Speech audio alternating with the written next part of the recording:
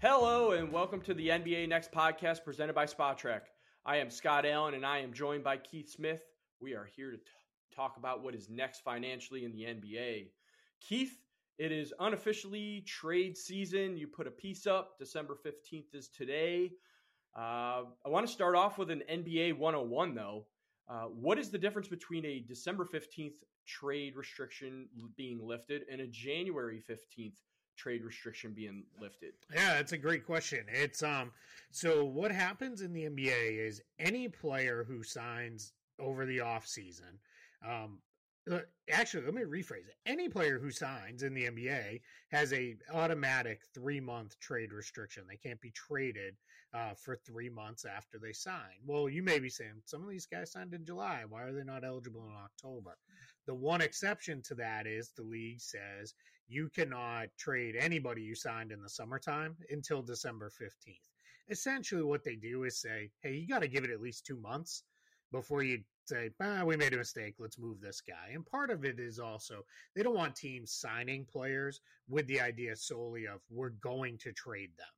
That does happen. We all know that's real, but they don't want that being, hey, we stacked up the contract so then a day or two before the season starts, we can stack all these minimum deals together and go make a trade or something like that. So that's the December 15th restriction. The January 15th restriction, what happens in that case is any player who re-signs with their team and gets a large enough raise, a 20% or more raise, and using their bird rights, they get a January 15th trade restriction. So what happens on those ones, and the idea behind it is the league doesn't want you re-signing guys with, again, the sole intent of let's trade them. Now, you can do that through a sign-in trade, obviously, but the intention here isn't just, hey, let's pay guys a whole bunch, load them up, and make a what would be an off-season transaction and kind of go forward with that. So that's why they do that.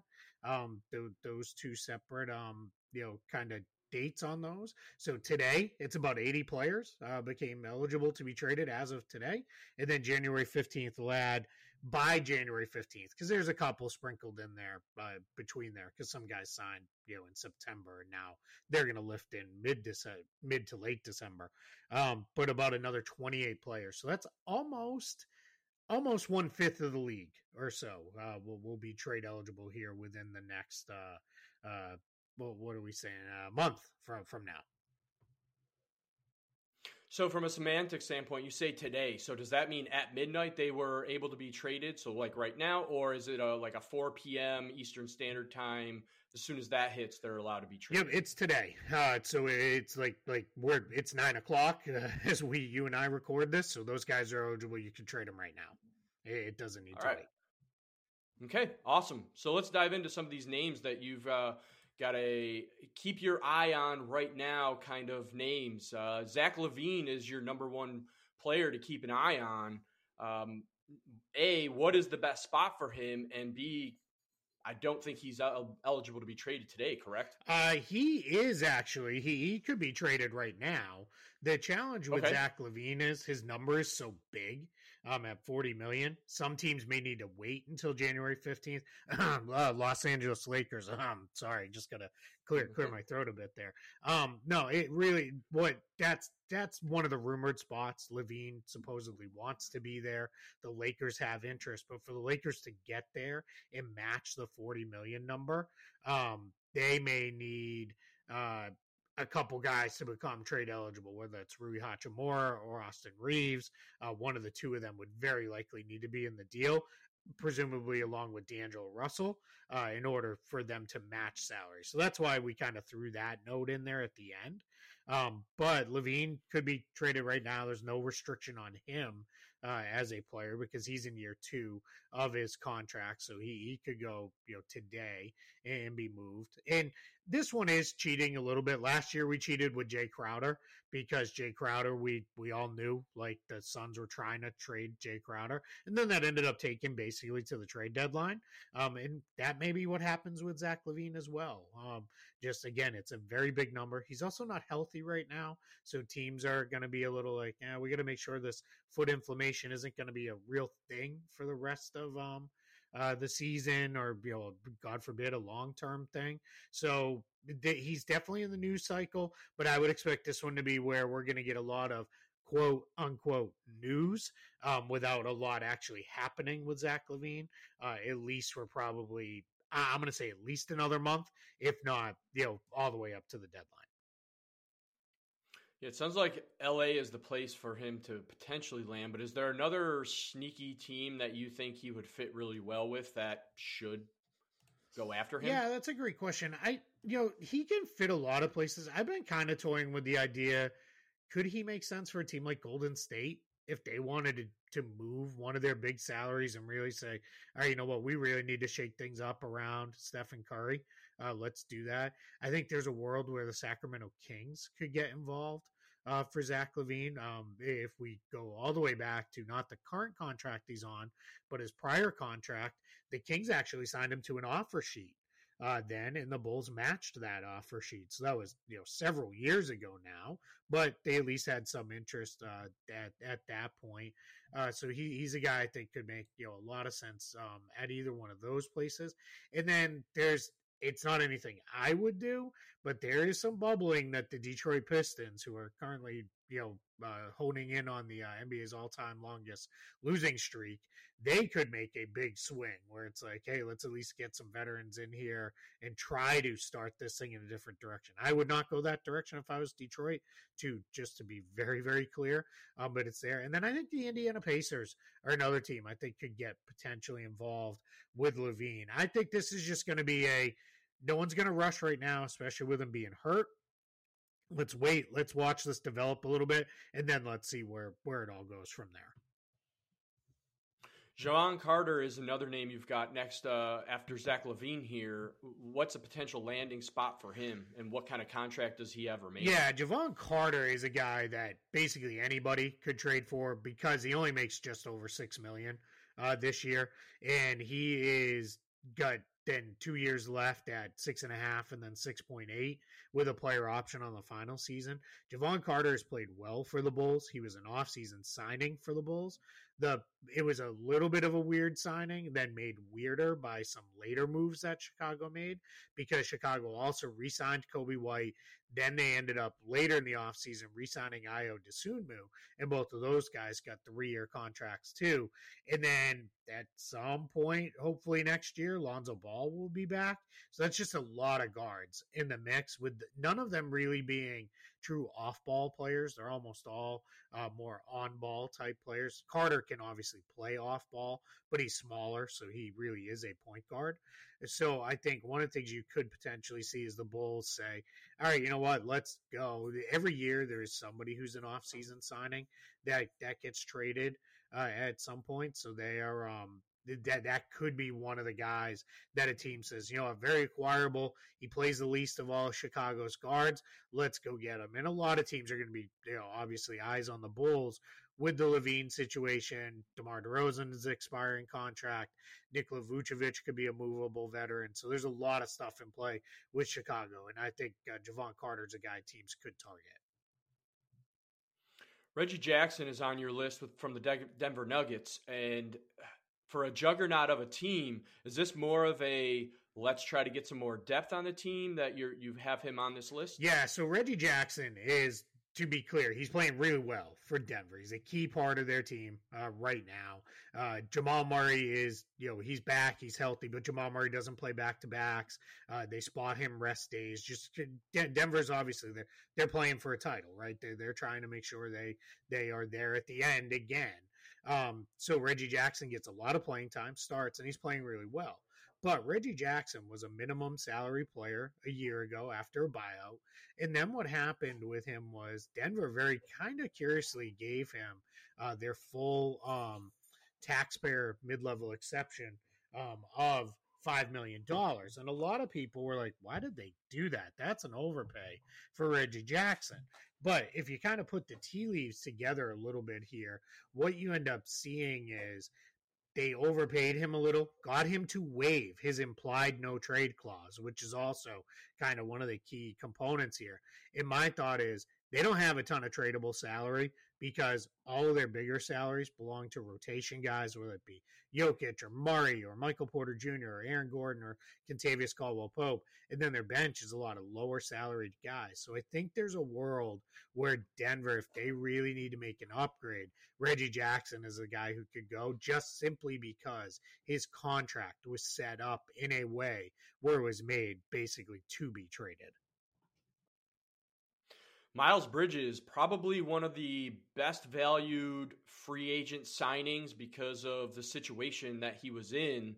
Where do you think he may land? It's 1 year, $7.9 million to match. And I'm assuming the Hornets are just, ripping Band-Aids off and continuous. Yeah, a little bit. Yeah. I mean, the challenge with Miles Bridges is obviously any team trading for him, you're going to have to take a PR hit because a lot of people are going to come out and say, what are you doing?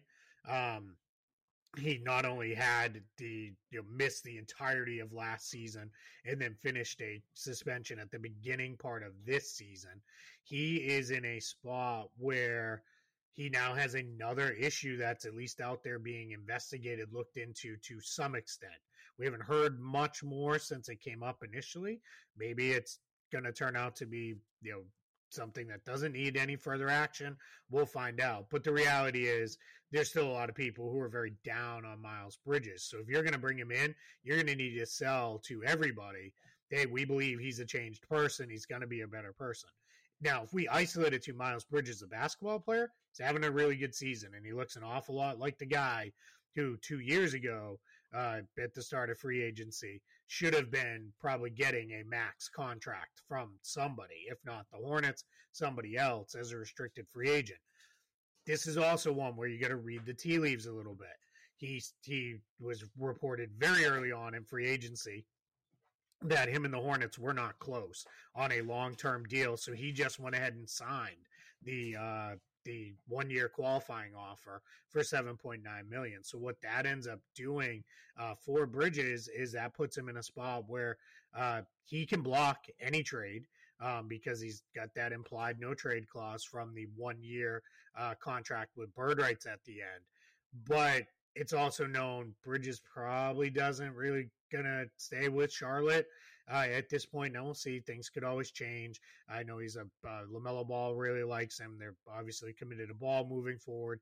He is playing really well. So we'll see if the Hornets decide, all right, we want to re-up and we can move forward. But as of right now, there's a lot of stuff out there that he may be just kind of playing out this year in Charlotte before moving on. And if that's the case, it would behoove the Hornets very much to go get something before you lose them for nothing. Teammate Gordon Hayward is on your list. He has 1 year, $31.5 million salary. Finally, at the end of this contract, it feels like he's been on this contract forever. So it does. Where is a good landing spot for him? Is he having a good season that teams are really going to target him? Yeah, he's having a great season. He really is playing well. He's shooting really well. He's back to moving the ball and being a really good all around player. Rebounds, passes. His defense is better than he gets credit for. On a absolutely woeful defensive team, he at least generally holds up most nights. The challenges are twofold. $31.5 million is a very big number to match on in a trade. It's also Gordon Hayward, where he stayed healthy this year, but everybody's going to be kind of like, is the next injury right around the corner? And if that injury, if you're a playoff team, comes in late April, that's a potential season ruining type thing. There's a lot of thought out there of maybe he just gets bought out. Maybe the Hornets buy him out and he goes. Here's the problem.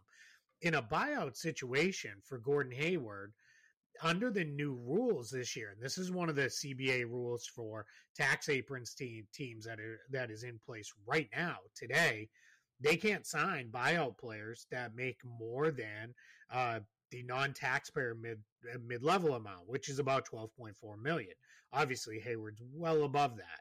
So we could immediately eliminate the following teams from being suitors for Gordon Hayward: Boston, Denver, Golden State, the Clippers, the Heat, the Bucks, and the Suns.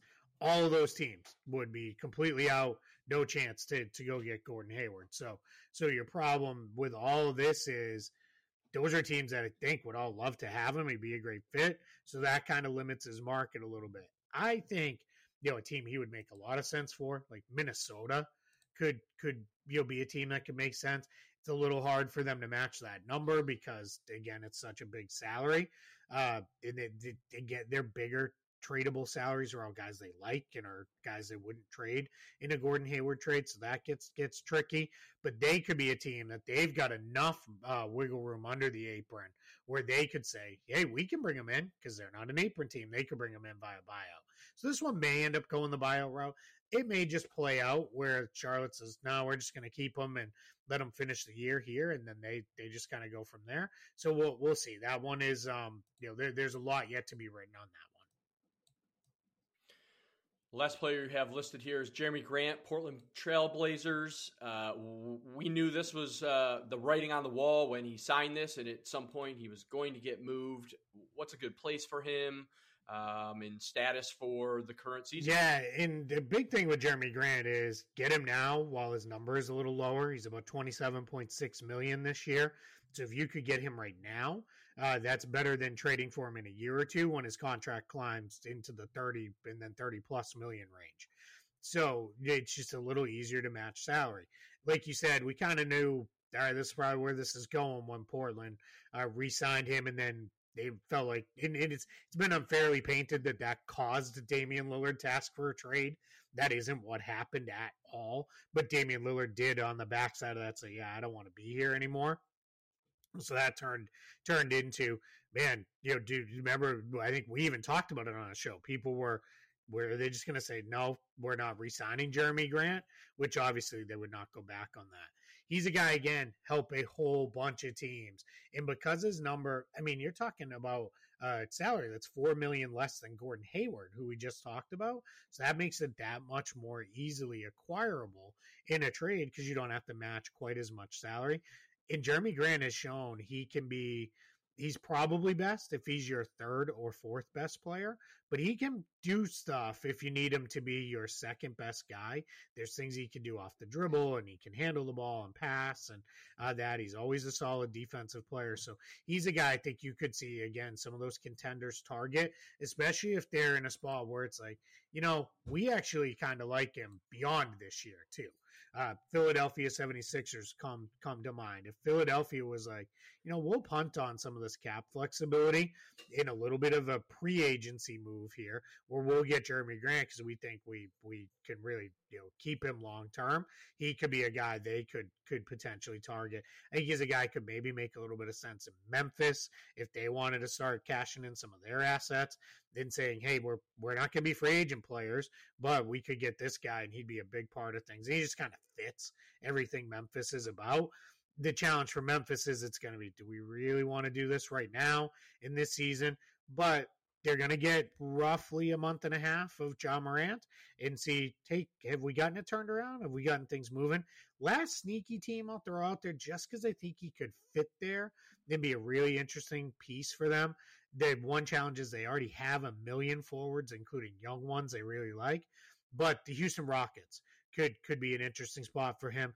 And I'll throw one more, the Indiana Pacers again, because they've got the contracts they could put together and they've got a little bit of cap space to really make a trade much easier to facilitate. So I think they could be a team in on Jeremy Grant as well. Is there a chance that Grant and his contract could go to a team that is lower in the standings? They hold pat for till the offseason or next trade deadline, and then flip them again, sort of like Oklahoma City did for a few years, where they took on Chris Paul and then flipped him again to just keep acquiring assets from that contract standpoint. It's certainly possible. I never rule anything like that out. I think your challenge is Portland would just probably want to do that themselves. And it's a little weird because what would those teams send back to Portland in a trade like that? That's where anytime it's a bad team trading with another bad team, it's always hard to find a match that isn't actually basketball related for them. So Portland's not in a spot where I think they just want a full on salary dump. Jeremy Grant, I'm sure they'd welcome some cap relief moving forward. But I think they would make that move for themselves first to get the assets, and then if you're another team, if you gave up real stuff to get him, I don't think then you're going to look to flip him very quickly. You could see a team like Oklahoma City. It's funny I've mentioned because he's traveled a bit here. A couple teams he's already played for. Oklahoma City could trade for him, but I think they'd be trading for him very much to have him, as a part of things. But the way they work in Oklahoma City is they could give it a year and then say, all right, you know what? It's not really going the way we want. And then they could look to move. That's certainly possible. Any honorable mention players that you had in mind but you left off your list? There really wasn't, because I kind of tried to cover that in the team section where like there are definitely teams everybody's kind of got their eyes on here. Two I didn't cover, but the New York Knicks, it feels like there's something is going to happen. They've just got too many guys who need to play, and a lot of those guys are guards, and it feels like we're kind of hitting a breaking point where a couple of those guys have now come out and said, hey, I need to play more and I need to see the ball more. So that seems like that one might be hitting a breaking point. And then Mark Stein just last night reported Utah is a team that teams are really kind of honing in on, of like, all right, let's go. We've probably got a handful of teams here. And then I mentioned one good team, and then three, I'm calling them the trio of woe, that I think they're going to be very active this trade season. Yeah, and which teams are those then? Yeah, so the good team is the Lakers. Lakers they're full on in title mode, right? They are trying to win a championship. The Levine stuff is out there, but insert superstar X, whoever it is, that next is mentioned, the Lakers are going to be involved, and the Lakers set up their contracts to be pretty tradable. D'Angelo Russell, again, another guy who waived that implied no trade clause, because I think the Lakers gave him a little bit more money than he would have got otherwise, and that contract very set up to be traded. Rui Hachimura could be traded and flipped. Gabe Vincent, an offseason signing. I don't think they signed him with the intention of trading him, but again, a very tradable number. And even if it was a good enough player where it's like, this is the guy to put with LeBron James and Anthony Davis, I think Austin Reeves could also be in the mix potentially. That's going to have to take a lot, I think, for Reeves to get moved, because I think they love him. I know they love him at the number they have him on, of $54 million over the next 4 seasons. So I think that is a spot though where you look at it and you say, yeah, you know what, like you put together Russell, Hachimura, and Vincent, you're in on anybody. Even 2 of those guys, you really can be in on anybody via trade. So the Lakers are going to be there. And then I kind of mentioned the trio of woe. That's Detroit, San Antonio, and Washington. Let's see. Let's make sure we get this accurate. As of right now, Detroit is 2-22 and on a 21-game losing streak. San Antonio is 3-20 and on an 18-game losing streak. And the Wizards are just as bad record-wise. They're 3-20, but they've spread their losing streaks out a little bit. But they're on a 6-game losing streak. So that is, doing some quick math, that's 45 consecutive losses by those 3 teams. And they have combined for a total of 8 wins on the season, a quarter of the way through. So just absolutely terrible teams.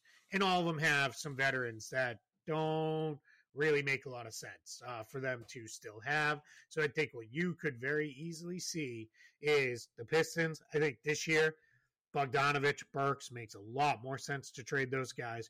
Joe Harris and Monte Morris were off-season veteran additions. Really, they ate the contracts, but they were hoping they'd be a big part of it. Now, I was clear in the piece. Pistons don't need to just give those guys away, but they're luxuries. You don't need them. You should be trading them off to contenders. I know you're starting over, but what I said is when the boat's already at the bottom of the lake, you can't keep bailing it out. You just got to go get a new boat. It's time to get a new boat for the Pistons. On the Spurs side, they stink, but at least they have Victor Wembanyama. That you can kind of sell moving forward. So you're looking at Keldon Johnson's name has been thrown out there recently.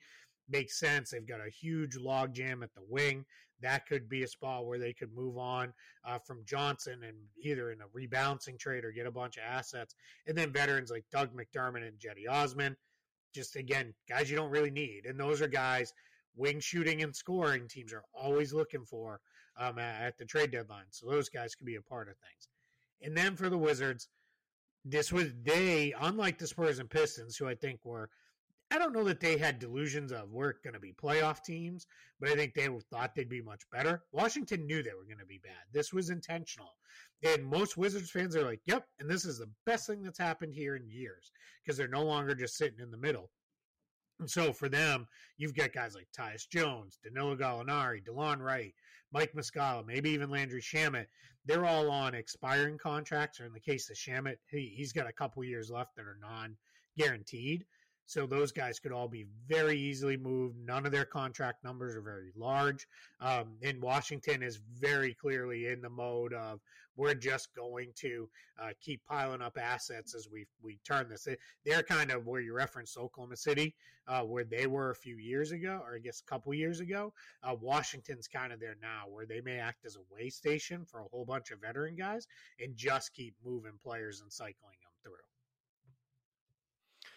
All right, we will see what happens in the next month. It looks like, based on your article, we've only had, 5 trades up until January 16th of a year, so over the last 5 years. So there's been not a lot of trades here in the early onset of trade restrictions being lifted. Yeah, we'll get one here. This is not like free agency opens and then you get 10 Woj bombs in the first hour. That's not how trade season works, but each of the last 5 years, we have had a trade within the first week or a couple of weeks of trade season opening. I know the one looks a little weird, but we got to remember that was on a COVID adjusted calendar where the season started much later. Trade seasons opened much later, so we're in a spot where I think we could see a bunch of these teams maybe make a move here in the next couple of weeks. And it might be something small. None of those deals, other than the James Harden one, none of those were true blockbuster deals. A couple good ones in there, the Ariza trade and the Clarkson trade at the time. But teams do get active somewhat early, so we'll see. But the good stuff, it's going to come after January 15th and really much, much closer to the trade deadline. You're talking, very end of January or that first week of February. You wrote a piece, De'Aaron Fox's next contract series, on the heels of the report that came out that he was offered an extension that was obviously declined. So what was the offer that came out that he did decline? And then let's lead that into what is that setting him up for in the future for a possible extension? Yeah, it was a 2-year, $100+ million extension, which is basically the most the Kings could offer De'Aaron Fox right now. They can only really offer him the standard veteran extension, which is, hey, we're going to give you 2 years, at this point, because he is on his current contract, unable to extend for more than that because he has 3 years remaining. So he'd only be able to take his current deal plus New Year's up to 5 total years. It's 5 total years for a standard veteran extension, and that includes years remaining. So, and that obviously includes the current season. So that's two years. And for De'Aaron Fox, with how well he is playing, he was 100% right to say thanks, but no thanks. And now, I want to be very clear, and Chris Haynes did a great job outlining this in his reporting on this. This was not De'Aaron Fox saying, nope, don't want to be with the Kings anymore. I want out of here. This was De'Aaron Fox basically saying, no, I want to be here, but I want you to give me even more money when I'm eligible for that. Then that's what the crux of the piece was about, was breaking down what those different options look like, as we tend to do in the next contract piece. So a veteran extension, when can he actually really cash in next? Yeah, so he could do this summer. So the other thing that's important too, he can't extend anymore this season because he's got more than 1 year left. That's over for him. There's no more extension talks. This summer, he could do a veteran extension, and the difference is it wouldn't be 2 years, $100 million. It'd be 3 years, about $167 million, because what he could do is he could add 3 years on to that, to his current contract, because at that point in the summertime, he'd only have 2 years left. So he would go. Now, he's right on the cusp of being capped at the 30% of the cap maximum in an extension, or he could get the 140%. A lot of this is, and these are all over the place right now. The cap projections, what they'll come in at for next year, which then will impact the future years. But for what we're working with today, he'd be right on the borderline of that. So he'd be capped at about $51.5 million in first year salary. That would jump up to about 55.5, and then almost 60 million in his final year. So that'd be 3 years, like I said, about 167-ish million, which is what he would get total in this new extension. So that's kind of where we're at with the veteran extension. But again, De'Aaron Fox, I don't think he's going to take that either. I think he's thinking even bigger. So what is bigger? Designated veteran extension for sure. And is he in a place right now from a production standpoint and game standpoint? Has he played enough games? That's going to allow him to get an All NBA team to level up to that designated veteran extension. Yep. So he is certainly playing at an All-NBA level. Now, we're going to find out. This is the first year with All-NBA. We're glad you referenced the games played criteria. That's going to be a big one. We're going to see, how many guys are eliminated from consideration because of the games played criteria that the league added. We're also going to see the All-NBA teams are now positionless in this new world. So we're going to find out, how does that impact things? It used to be, for a guy like De'Aaron Fox, I need to be one of the best 6 guards in the league. But let's say there are 7 centers that are playing better. Well, that takes 4 other spots away. And I don't think there's going to be 7 centers, to be clear, but that's just an example. So you could be in a spot where it's, it's all it's all forwards that are really having the impact. And maybe we end up with, instead of 6 All-NBA forward spots, maybe we end up with 8. And then those got to come away from somewhere else. So that's going to make it potentially a little harder. Or if it's, we don't have a lot of good forwards, maybe an extra guard makes it, and maybe that helps a guy like De'Aaron Fox. So we're going to find out. Why is that important? Well, in order to sign the designated player extension, you need to do one of the following. You need to win MVP. I can say with all confidence, he's not going to win MVP. You need to win Defensive Player of the Year and take that off the table too. That's not happening. Or you make an All-NBA team. That looks likely. If he makes All-NBA this season, this summer, Fox could do a designated veteran extension, which would be the 4-year version of that. This is very similar to what Karl Anthony Towns and Devin Booker signed a couple of years ago when they were going into having 2 years left and they added 4 new years. Now, you may be saying, didn't you just say it was only 5 years?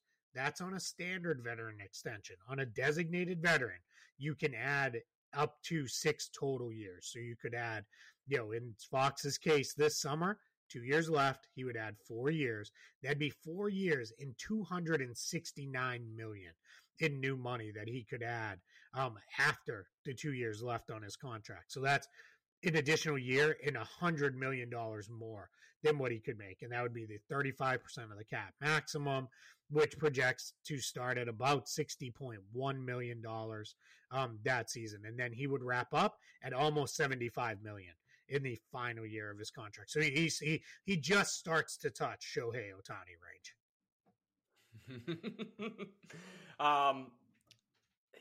And then he only, like you alluded to there, he only has 2 seasons left at that point. But if he wanted to even kick the can down the road a little bit more, he could potentially do a designated veteran extension in 2025 if he wanted to go wait that long. Correct? Absolutely. Or the benefit is if he doesn't make All-NBA this year, he gets another crack at it in the 2024-25 season, next season, and then he would be eligible to add 5 years on in the summer of 2025. He would add 5 years because he'd only have 1 year left on his current contract. That gets to be 5 years and $350 million in new money that he would add on at that point. So now we are full on. Now we are in the Shohei Ohtani range. Unfortunately, NBA, no deferments. He can only take $2 million and then take whatever to $68 million a year after or anything like that.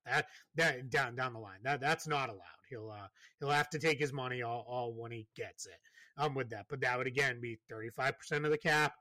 starting at about 60.1 million and then ending after in a fifth year in the 2030-31 season at about $79.4 million is where he would end. Now, there's one other thing. De'Aaron Fox, let's say he doesn't make All-NBA this season, doesn't make All-NBA next season. He would have one last chance to cash in. Then he could make All-NBA in 25-26, in the last year of his current contract. Then he would be eligible to sign what they call a designated veteran contract. It would not be an extension, but that gives him the ability to get that full 5 years that he could have gotten in the extension. He just gets it as a new contract. Now, the nice thing is, as a new contract, he could add a no trade clause. He could add all sorts of stuff if they wanted to, much like what Bradley Beal did at that point. So it would be exactly what I laid out, that 60.1, then the fifth year ending at 79.4. But that would be as a new contract. So he really has kind of 3 chances to get to a point. To be very clear, if he makes All-NBA this year, he's going to very likely sign the designated veteran extension, because if he doesn't make it the next year, he wouldn't be eligible anymore. He would lose that eligibility. So he'll do it, I think, if he makes it right away. It's just because it's kind of a funny little quirk. It would follow Booker and Towns, who are also Kentucky products, along with Fox. So all of them would be kind of cashing in the same sort of way. Yeah, it'll be interesting to see timing-wise, but with knowing, the cap projection going up at potentially 10% and the media rights and everything else coming in.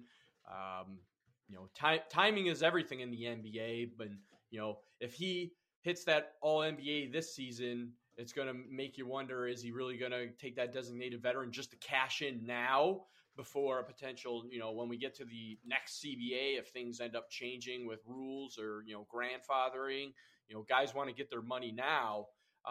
You mentioned the deferral in the NBA, it's not allowed. Yeah. I'm curious, in the back of your mind, as you go over the next couple months with this whole Shohei Ohtani situation, if teams and players start to, put that on the back burner for a potential, contract negotiation in the next CBA, are they going to want these deferrals or not? I mean, my guess is no, but I'm just curious because of all of the, spotlight on these deferrals, if that's going to be something that, teams and players and agents sort of start to talk about. Yeah, it could very well be. They fought very hard, and this is really started about 3 CBAs ago, and it's continued. They continue to look for more ways to get more upfront money. And teams we don't spend an awful lot of time on it because it's not. We focus more on how do the contracts impact like the roster building component, but players can get upfront payments from teams. That very famously came up with the Ben Simmons situation, where it was that he had all these upfront payments. How are those being impacted, and who's going to owe him what out of that? And when he gets traded, who does that money actually does the other team have to pay it back to the 76ers or to the Nets? Or I'm sorry, just the 76ers. The Nets haven't traded him. But the 76ers, has that been, a thing? What happens there? So I think what you're in a spot here is we're going to see that kind of come up potentially, because I think what players may look at it is, hey, I can invest and I can do a lot of different things here that I couldn't do before. So what I want to do is maybe, I'm going to do some of this way to get some money, and I can live off, a chunk of my contract right now. But I'd rather be getting paid, still generational wealth 20, 30 years from now, whether it's me or my family or whoever.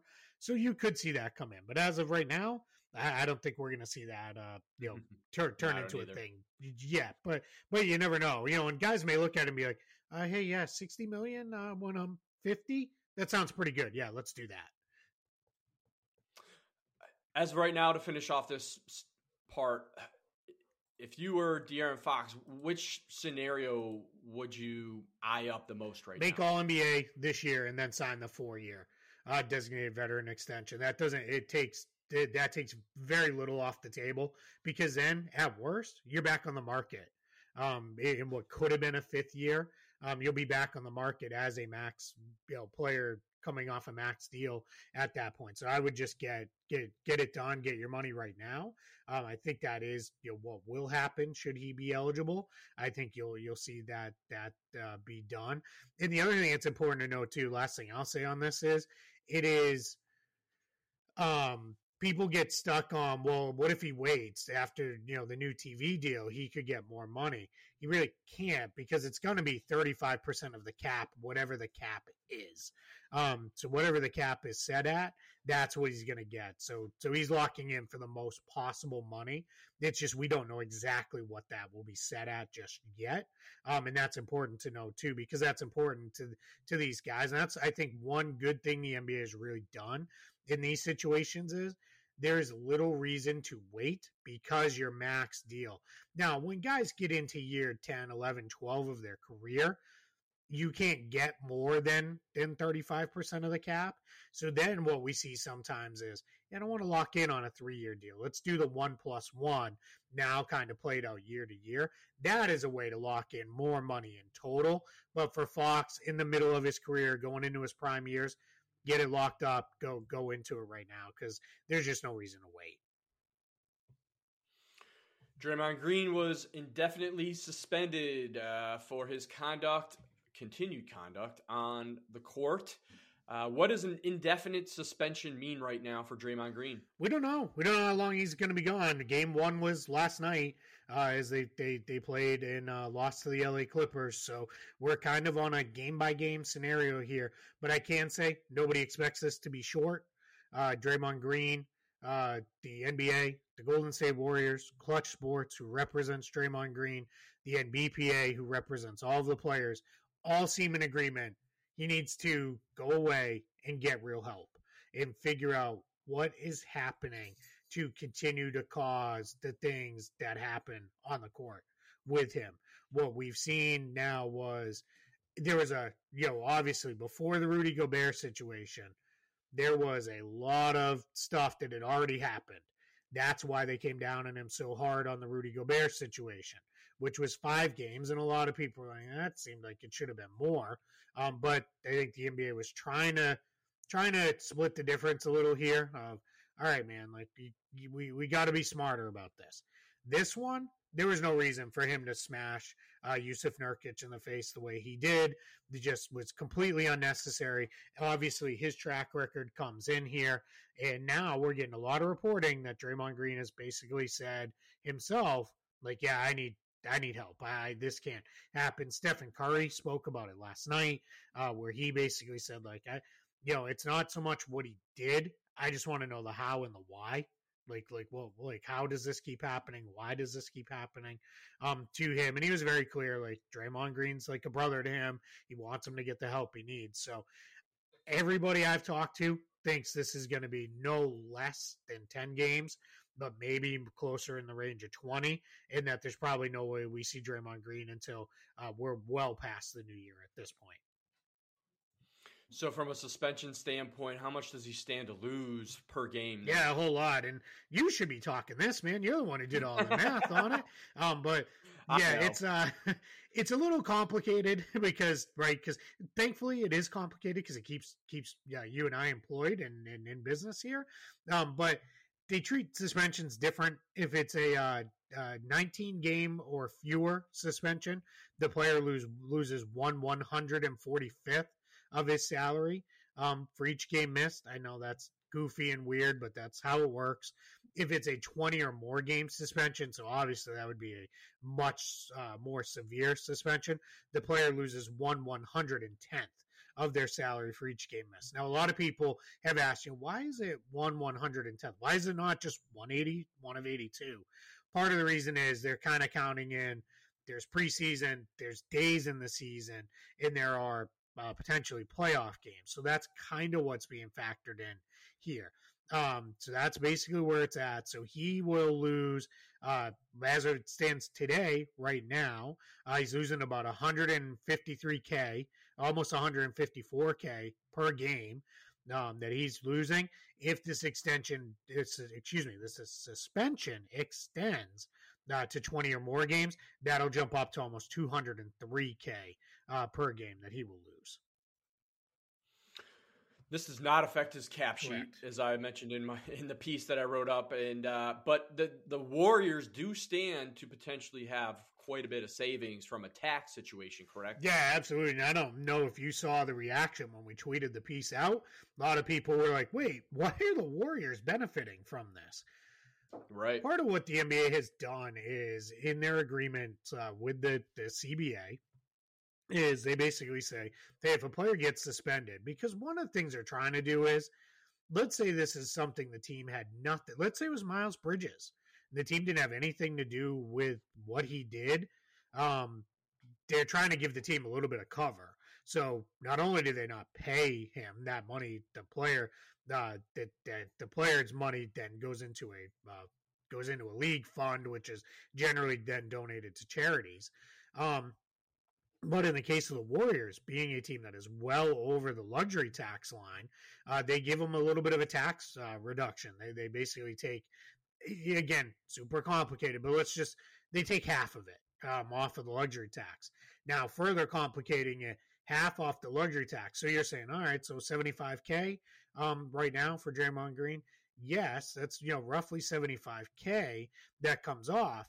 But then what happens is, there you have all the tax multipliers for the Warriors. The Warriors are currently paying for every dollar they're over the tax line, they're paying $6.75 in penalty. It's, again, super complicated. It's not exactly that because there's tiers and you build up to that number, but they're paying basically for every dollar they spend now, they pay almost $7.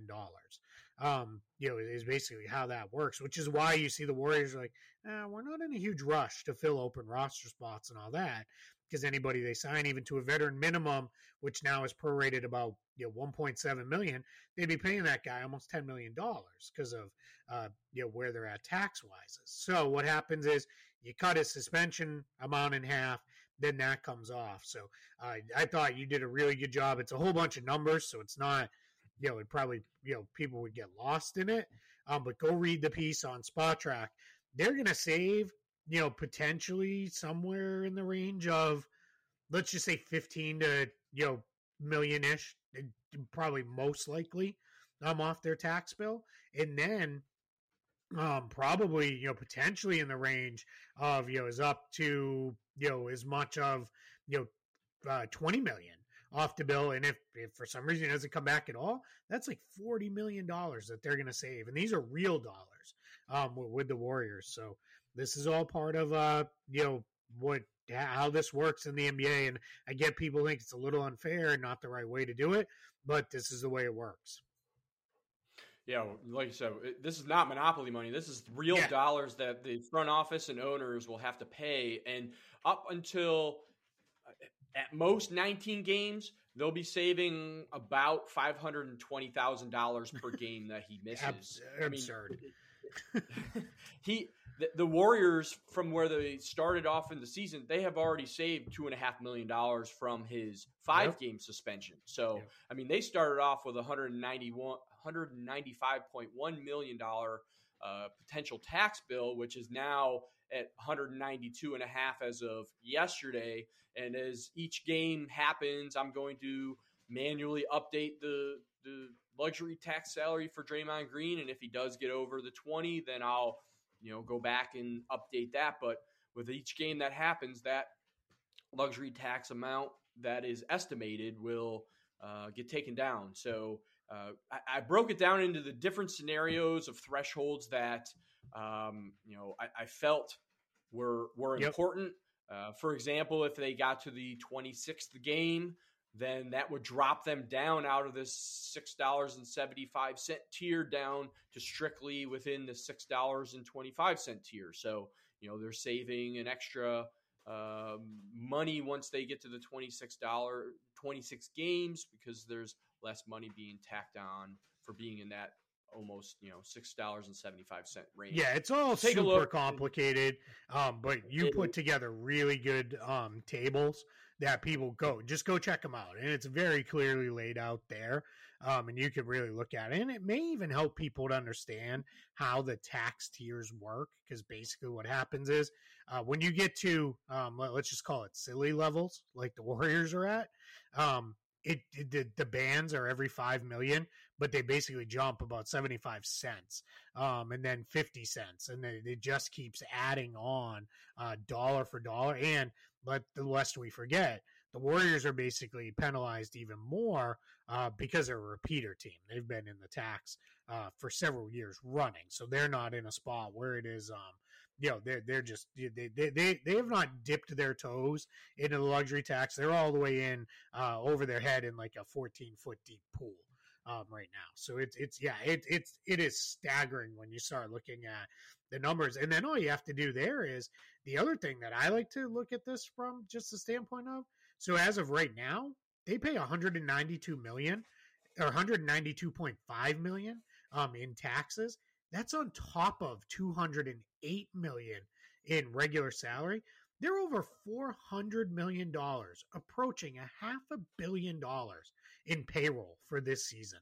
So that is salaries plus taxes. Like, that is just staggering when you start to factor in that. But then on the flip side, where they were just valued at like $8 billion or something. So yeah, I guess it's all working out in the end. Yep, it absolutely is. We'll see how this Warrior team moves forward. We'll see what the Draymond Green situation. It is completely fluid, and we will keep up with that. Minor transactions that have happened over the last couple weeks here, at least week here, Keith. Any notable minor transactions that we need to take a look at? Scott, I'm going to tell you they all matter. They're all notable, but for most people, no, not really. It is what is happening right now is you're seeing teams. The G League season it's roughly a month in to having started, and some teams are looking at it and saying, "Yeah, that guy we had on a two-way, we don't really need him. What we really need is this." Some teams are signing guys with the idea of let's protect ourselves on the regular roster. We might need a player who does X instead of Y with that. So you're seeing some two-way movement. Some of that is also teams are lining up. The G League Showcase is next week. The G League Showcase is when they bring all the G League teams, all 30 of them, come in together. And then what they do is they basically play a bunch of games each day against each other in a semi-pseudo showcase tournament style format. And all the NBA teams are there. All the NBA teams, you get a bunch of overseas teams, whole bunch of teams are there. And what they're all looking at is, all right, who pops? Like, who looks really good out of the showcase? And what can happen is, a lot of guys, this earns them either a two-way contract, or a lot of times it earns them a 10-day, and sometimes just earns them, this guy's good, let's just get him signed and bring him up, have him on the main roster for the rest of the way. So what we've seen in the last week or so is some teams ahead of that have said, yeah, this guy's going to earn something out of it, let's just get him now. Let's get this player right now so that we have them locked in. So you've seen a bunch of two-way moves with this. We've seen a couple standard moves that have been reported on and will execute. So the New York Knicks waived Dylan Windler, who was at the end of their bench. They're going to bring in Tom Thibodeau favorite, Taj Gibson. Is going to get another run here in the NBA. He'll rejoin the Knicks. And part of that is Mitchell Robinson is out for 8 to 10 weeks after ankle surgery. So they needed another big. So they go out and get somebody that Tibbs obviously knows and trusts and loves. So bring in that guy. And then the Indiana Pacers signed James Johnson, an NBA veteran who was with them last year. This one screams, we're getting pushed around a little too much. We need somebody who's going to come in, and if we need to, we can throw him out there, and he's going to deliver a hard foul or 2 or 10 and just call it good, and off we go. So let's get a tough veteran in the locker room again. We've got an open roster spot. Let's make this happen. So he'll rejoin the Pacers. So we've got a handful of moves happening. Juan Toscano Anderson got a call up from the G League to the Kings. Kings are going to sign him to a standard contract. Again, probably the idea was somebody's going to see him. He's going to look pretty good. He's going to earn a deal out of the showcase. Let's just get him on a standard contract right now. So this is all very typical type maneuvering going on for this time of year. And then you're going to start seeing in roughly 3 weeks, we start seeing 10-day contracts open up and things like that. So you'll start seeing even more movement then. All right. You mentioned the valuations that came out. Sportico puts out valuations every year. This came out for the NBA 2 days ago. The Golden State Warriors were valued at $8.28 billion. They're number one in the NBA. The New York Knicks came in at number two at $7.43 billion. And the Lakers are third at $7.34 billion. And then to round off the top five, the Boston Celtics are a distant $5.12 billion. And then the Chicago Bulls are number five at $4.83 billion. From a quick glance here, Keith, any surprises where certain teams may have landed? We won't spend a lot of time on this, but I thought it was important to at least mention these valuations since they were released this week.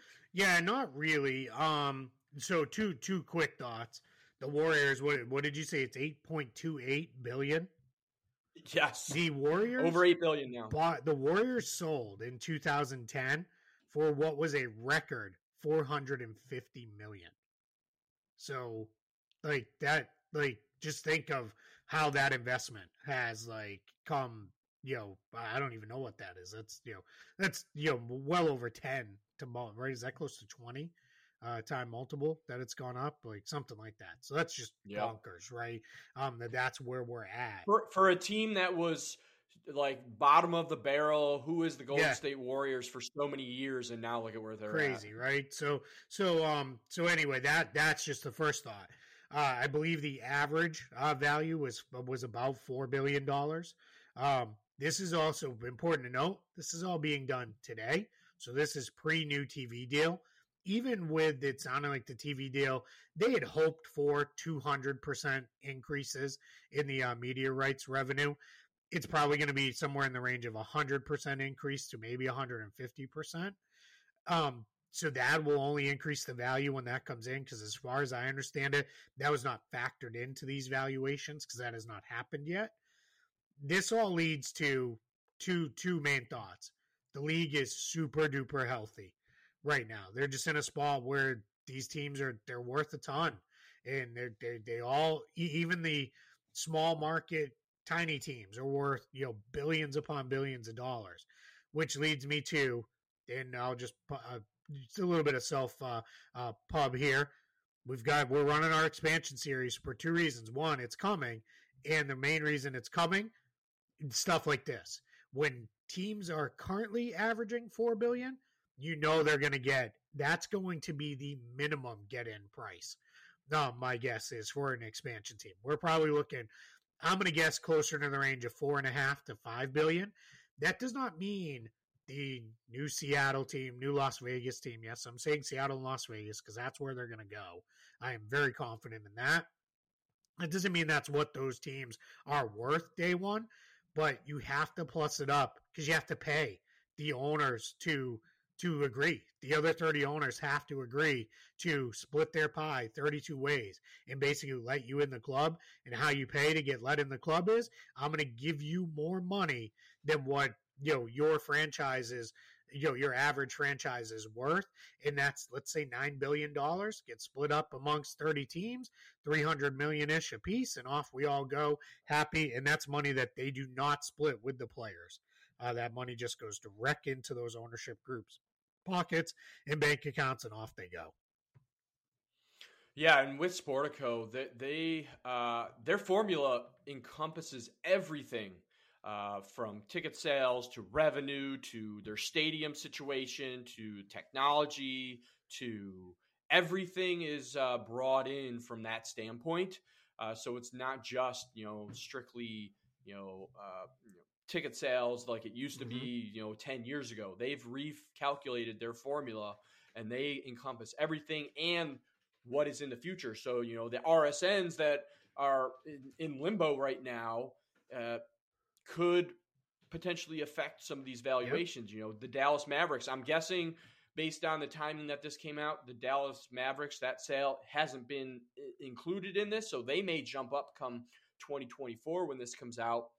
But we've had a lot of sales in the NBA, the Phoenix Suns, the Minnesota Timberwolves. Well, and on top of that, we just saw Oklahoma City voters just approved for them to build a new stadium, which they're going to pay for largely with taxpayer money. Now, I know a lot of people don't like that stuff, but they voted on it, and it passed at 70%. So they were clearly pretty happy, it seems like, there. That's a pretty wide margin, 70%. We don't see most things pass with a 70%.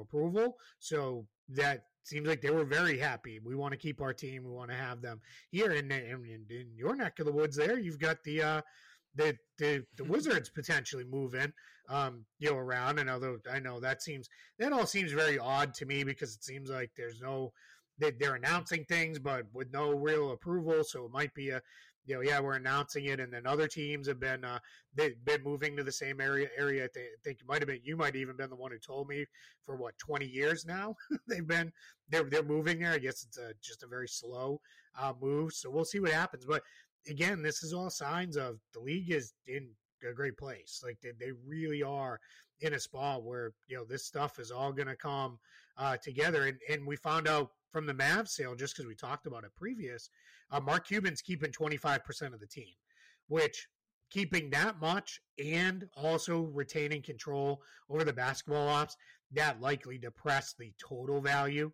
of the franchise that he sold at, because most people would say, I'll give you more if you give me the whole deal.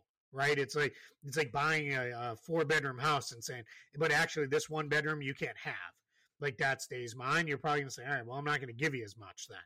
So I think that, I think the Mavs could have gone for more if he wanted to fully cash out and get out of it entirely, which clearly doesn't want to do. So, we're in a spot where I don't know that the league's ever been healthier financially than it is right now. Totally agree. If you're interested, go check out the Sportico piece and see where your favorite team has landed from a valuation standpoint. All right, Keith, let's get out of here. What is next on your docket? Right now, it's going to be we're going to change focus just slightly into a lot on the focus on the G League. The showcase is next week. It's right here in Orlando. So I'll be able to check some of that out. I'm going to see a lot of people in person that I'll be able to talk to, whether it be folks from teams or agents and, some players, and really get a sense of where are we going, right? Where are we going, with some of these guys. So we're going to put something together. We do it every year, right around and after the showcase. So, hey, here's the guys. Here's the next list of guys to keep an eye on coming out of the G League, whether that be for a 2-way contract or a 10-day call-up or anything like that. So we'll have that coming out of that. And then we're going to get into some more trade stuff and next contract stuff. And we've got the expansion series is still going to keep going. So just, we've got a lot of really great stuff planned. And then obviously, we'll hit a point here in the next month or so where you and I will be buried in getting ready for the trade deadline. And then that'll be, buyers and sellers pieces. And we'll be into a whole bunch of spots and all that stuff. So I think it's, we've got a lot of stuff coming. So I'm really excited about that. I will agree with that. And if you are looking to ask questions, hit Keith Smith up at Keith Smith NBA. Keith, we will talk next week. Oh, hey, heads up for everybody. Just next week we're going to do a mailbag. Pre-holiday. Yep. So just let us know if you've got any questions that you want asked about anything, the stuff we talk about here on the show. Just let us know, and we'll we're happy to really go into whatever your questions are and all that. So you can send those via Twitter. You can email me. My email's in my bio on Twitter, or you can however you want to get it to us, just get it to us, and we'll do a mailbag. I'll also put a tweet out later in the week. All right, for Keith Smith, I am Scott Allen. Thanks for listening to the NBA Next podcast.